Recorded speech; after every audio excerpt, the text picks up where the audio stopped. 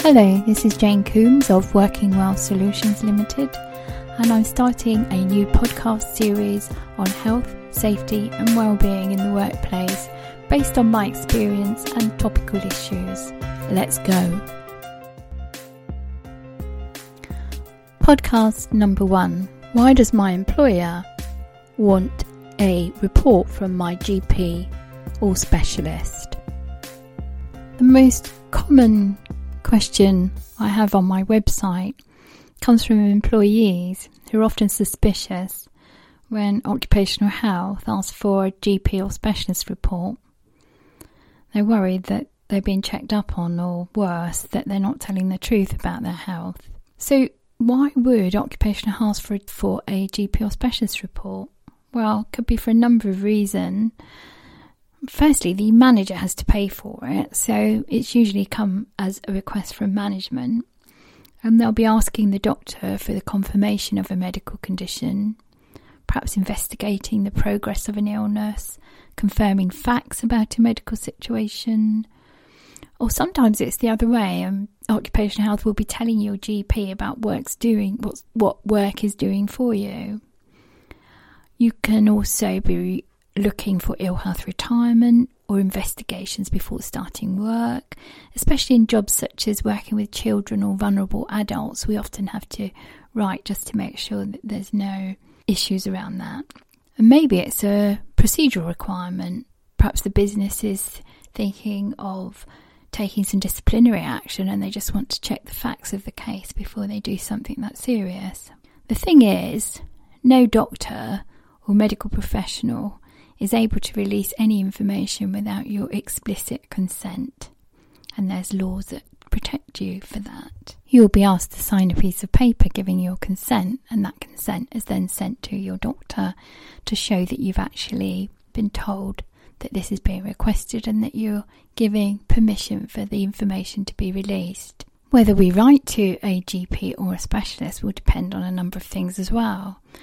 Your GP is there to supervise all of your medical situations, whereas a specialist is, as the term implies, specialist in a particular aspect of health.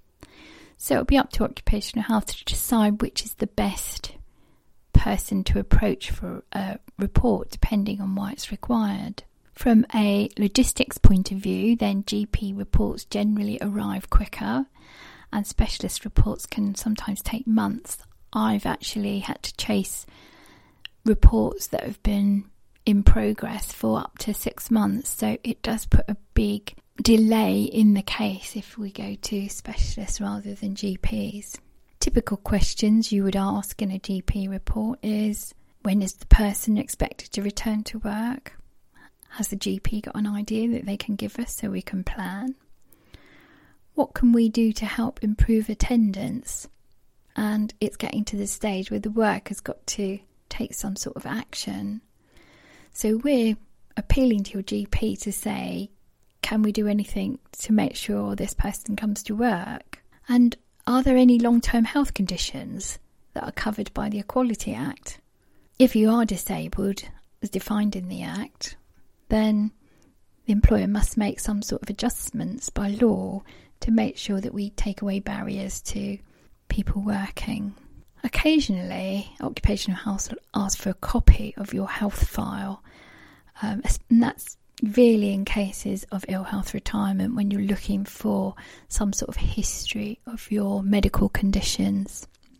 So we'll ask a series of questions and the report will eventually return to us, but often 50% of the letters that come back don't contain the right information or are very helpful to your situation.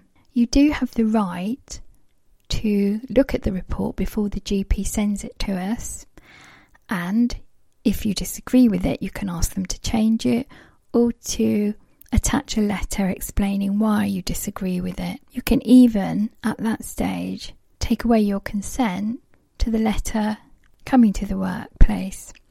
Once it comes into occupational health, then they'll look at it and decide the recommendations that they're going to give to management. And you might ask, well, why can't the letter go straight to management? And the reason for that is that many managers don't really understand the full implications of health, and a lot of misapprehensions about it. So it's better to send it to a medical person from a medical person. They speak the same language, and the occupational health practitioners in turn then will decipher it and put it into recommendations that the manager can work with and is not biased in any way. By far the biggest question I get asked is around if a manager can overrule a GP fit note. And I'm afraid to say they can. The thing is, a doctor's note is not legally binding on the employer because the GP doesn't know the situation in the workplace. For example, the manager has to look after your health and safety, whether you want it looked after or not. So that has to take precedence in a lot of cases. If you want the guidance from the Department of Health on this, then it is available on the website, and I will put the link in the show notes below. So getting a report from your GP or specialist is a good idea, but it does take a lot of time and it can come back misleading and it can confuse the situation rather than help things along. So one doesn't tend to do that unless there's a very good reason for doing so. Remember too that you as the employee can withhold your consent, refuse consent to write to your GP or specialist, and it is within your rights. The only problem is that the employer can then make recommendations or can act with the information they have at their fingertips. So really it's in your best interests, if it comes to it, to actually go along with the report request and then check out the report before it's sent to occupational health and then decide if you'd rather withhold the whole report. So most GP and specialist reports can clarify, but some make matters more confusing. Remember too that there will be remarks on the fit note that your GP can fill in and give messages to the workplace, so that's always a good thing to be aware of.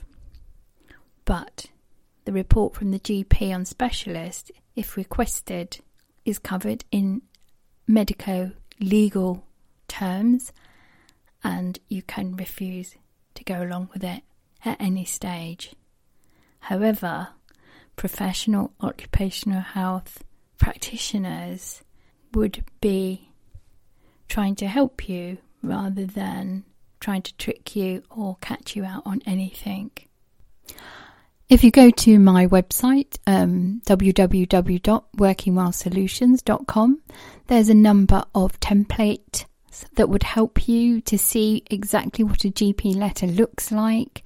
And there's also a consent form and also a flow sheet to show you how the process works. I will put the links in the show notes below. Thank you very much for listening. I hope you've found something useful here, and look out for my next podcast. Thank you and goodbye.